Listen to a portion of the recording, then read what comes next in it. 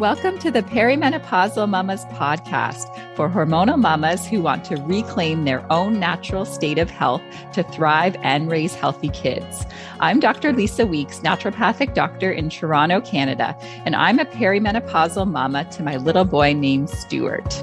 And I'm Dr. Toni Reed, naturopathic doctor, birth doula, and hypnobirthing educator in Calgary, Canada, and I'm a perimenopausal mama to my little girl, Frankie. Thanks for supporting us for the past 100 episodes. Don't forget to subscribe and give us a rating and review wherever you listen to your podcasts. You can also support us by visiting our Patreon page, where you can find out how you can join us for our monthly patron webinar, where we do a deeper dive discussion about all things perimenopause. The information in this podcast is for educational and entertainment purposes only. It is not meant to substitute professional medical advice. Always consult with your licensed healthcare provider. Hello, welcome everyone back to the Perimenopausal Mamas podcast.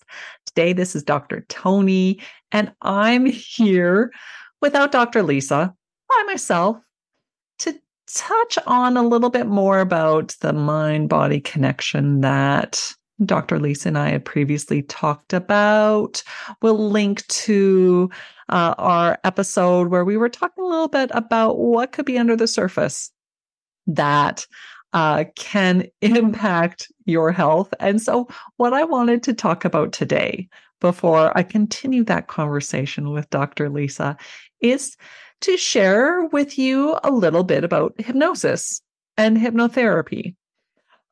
There's a lot of misconceptions out there, and there's a lot of myths. I mean, I will even, I think I was even watching My Little Pony with Frankie the other day, and the ponies were being hypnotized to, and we're under this mind control. It's used a lot, this kind of misconception about what hypnosis is all about.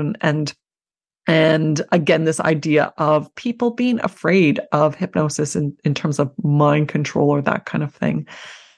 What now, especially because of my experience using hypnosis and hypnobirthing, I think it's important to really dispel these misconceptions, because using something like hypnosis or hypnotherapy can have an amazing impact on our health. I mean, I even shared actually previously about really my awareness that really possibly practicing and teaching hypnobirthing even helped with my menopausal symptoms of hot flashes.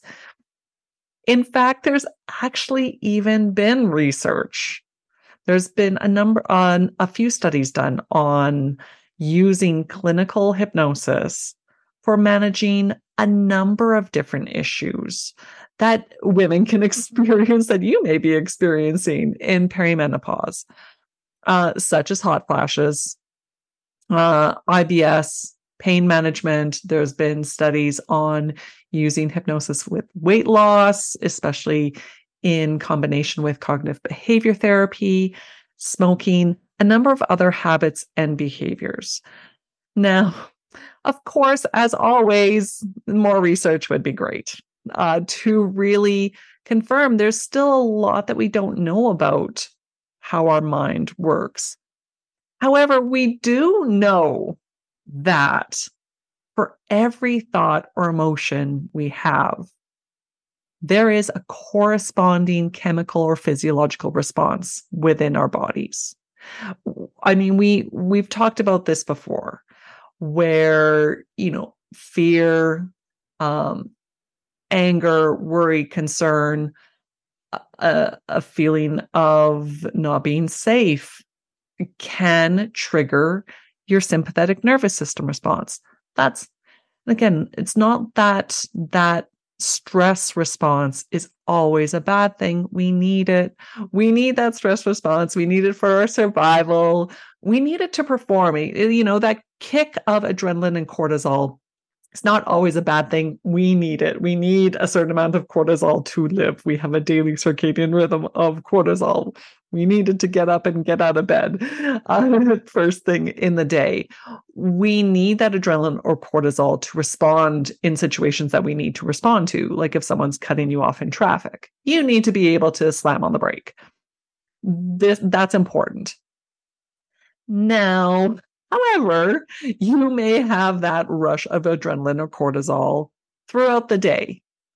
That's not necessarily a great thing. Our body is not designed to be in that stress mode for most of the day. We need ways that we can get out of that stress mode, get out of that sympathetic fight or flight response, fight or flight, freeze, fawn response, get into our parasympathetic rest, digest, repair, healing mode. That's where we're designed to stay most of the day. It would be great not to be able to be, bopped out of that parasympathetic mode and into fight or flight as much as we may be, you may be. And so that's where really being able to manage our stress response is key. And that's where it's not, you can do conscious things. You can think about it. You can, have strategies. And that's where if you're not tapping in to your automatic responses to your unconscious mind, you are missing a big piece of that. Now, of course, any kind of relaxation is supportive of our body. And that's exactly what hypnosis is a means of inducing a level of consciousness that's characterized by a deep relaxation and suggestibility. So it really is about bypassing the conscious critical mind, our analytical mind that's always processing, always thinking, always analyzing, to access our non-reasoning, suggestible, unconscious, or some people call it subconscious mind. The purpose of it is, to be beneficial, to assist you. There's different aspects with, guided imagery, visualization. It is about bringing about a desired change in, behavior, in your thoughts, in your physical well-being as well. Again, we know that our body will respond to our thoughts, that can change our physiology, and it even can change our behavior and our automatic habits. That just kind of, that run in the background that we're programmed to. Now, here's the thing. Really, a hypnotic state, some people, again, you can use the word trance. There can be different levels of trance. And a hypnotic state is a natural, normal state that you can experience on a regular basis. You may be experiencing it daily. It's the same state that you're in when you're daydreaming, when you're reading a book, when you're letting your imagination go, when you're watching a movie, or even, driving, if there's any, highway hypnosis, where you just are lulled a bit. That's definitely happened to me. Now, the misconception around hypnosis is that hypnosis gets you into this eerie trance-like state where you're not conscious, where you're asleep, where you're submissive to another person's will or prone to reveal confidential information. And this is actually something where when I teach it, and every time I think about this kind of idea, I always think about the first time I saw hypnosis. It was one of those entertainment hypnotist shows. And so, I remember what happened. They asked for volunteers, people put up their hand, they got up on stage. The hypnotist did something. They, kind of were really relaxed, and they started doing wacky things like, barking like a dog and quacking like a chicken and doing funny dances. And it's like, whoa, okay. It was, if you've ever seen one of those shows, I mean, they're entertaining. And again, it's quite powerful. And sometimes even then the hypnotist will go and find someone in the audience who didn't put up their hand, who is playing along with the people up on the stage. Here's the thing, because when it comes to being hypnotized, a person is completely consenting, totally, fully in control. The people who put up their hands when they're when they go to those shows are not your introverted wallflowers. They are the extroverted people, the people who would, happily get up on a table to dance at a bar or a party, even if there's not even alcohol involved. Those are your extroverted people, your party people, your people who like to be the center of attention.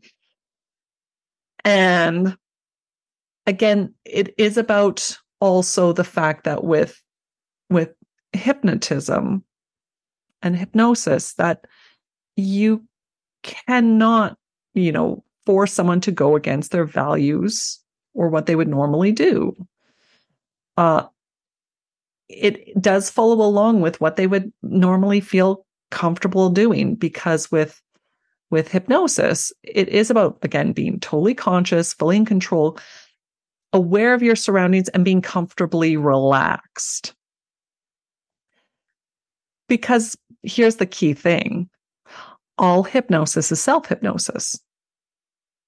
So whether it is, listening to a hypnotist at a show, whether it is listening to a hypnosis track, or again, if you're in a class, like my self-hypnosis classes that are coming up, my hypnobirthing classes, I guide people, and anyone listening is doing the hypnosis themselves. You are being guided, but you are in control of it. What it is really doing is it's slowing down your brain waves from, your beta brain waves, which are your normal waking state, down to more alpha brain waves that are related more to light sleep, and even, deeper relaxation like the theta brain waves. You're not going to get though down to like the delta brain waves, which are related to your slow wave sleep, that deep dreamless sleep where you have a complete loss of body awareness. That's not typically what happens. It's like I mentioned, there's been a number of research studies. There's been a number of case studies of hypnosis being used in surgery, being used for really intense pain control. So there are, especially with someone who is highly trained, some real profound, powerful impacts that can happen with hypnosis. In fact, I just want to even share with you one of the studies on hypnosis in menopause, where they look to improve sleep and reduce hot flashes with hypnosis. 45-minute session followed by a daily listening of a hypnosis track, with the theory that, hot flashes may be result of a decrease in that parasympathetic nervous system tone. And so there is a suggestion that, a possible mechanism of action for clinical hypnosis could be that the regular practice of clinical hypnosis improves that parasympathetic nervous system activity and tone, and can result in reduced hot flashes. Because they found that with a group of women where they compared it against a control, they had a higher reduction in scores of hot flashes. There was a reduction in physiologically monitored hot flashes. as well as a improvement in quality of sleep after 12 weeks. And so much so that, again, this hypnosis even decreased hot flashes relative to certain other medications that have been studied for hot flashes, particularly SSRIs. So there is some real scientific basis for using hypnosis in terms of symptoms around menopause, like hot flashes, even increasing relaxation, supporting focus, supporting sleep. Those are all things that can be nice things to have, right? So that's where, again, I wanted to share that info with you. And I'm sure, again, we'll be talking more about, again, the mind-body connection with our health, the emotional connection, as well as, physically, what is going on with the hormone fluctuations around perimenopause and menopause.